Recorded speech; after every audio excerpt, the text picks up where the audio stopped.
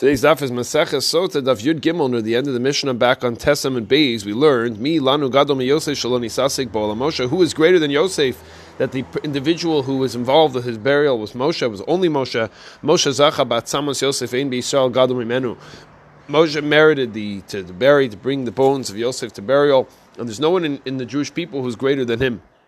Mi Gadol Mi Moshe Shaloni Sasik Bo'olam Makom. The Gemara continues there that there was no one greater than Moshe, who Hashem himself, Kivyachol, was involved in the burial of Moshe. As we know, Moshe was buried in a place where no one knows the location.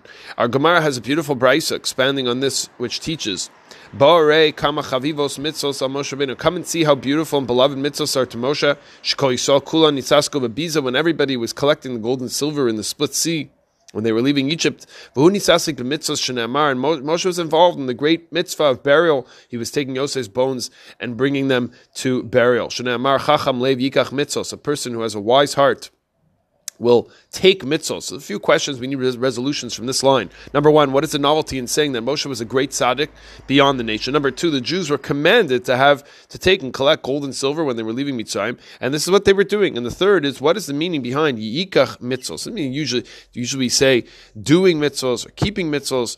What does it mean to take mitzvahs? Chasam Sofer, in his explanation in Parshas Eschanan, explains that there was actually a breach of Yosef's request to bring his body along with the Jewish people, and the people ignored this as they collected the spoils of the sea. Since everyone did this, it negatively impacted Moshe's soul. He had to overcome this negativity, this sort of desire that was coming along with what everybody else was doing. Peer pressure, you could call it.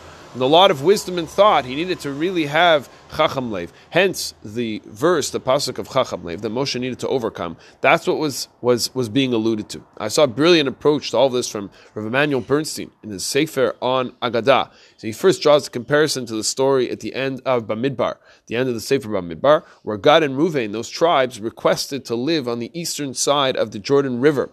They saw that the land was greater there, the land was better there, more quality for their animals and so on, their families. And Rav Bernstein explains the issue was missing, the main point being focused on was the material acquisition.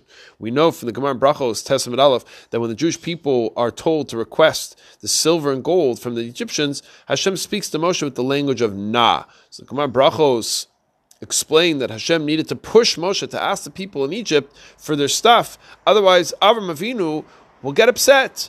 Then in the Bris Ben and Bisarim, we discussed in this past, the covenant that Hashem made with Avraham, Hashem promised it's going to be slavery and persecution, but there's also going to be leaving with a rechush gadol, with a great amount of possessions. Didn't Hashem make this promise? So why worry about what he said to Avraham Avinu? Hashem said it was going to happen. So Bernstein says we need to revisit this idea that we're meant to leave Egypt with great possessions. How does that make it all worth it?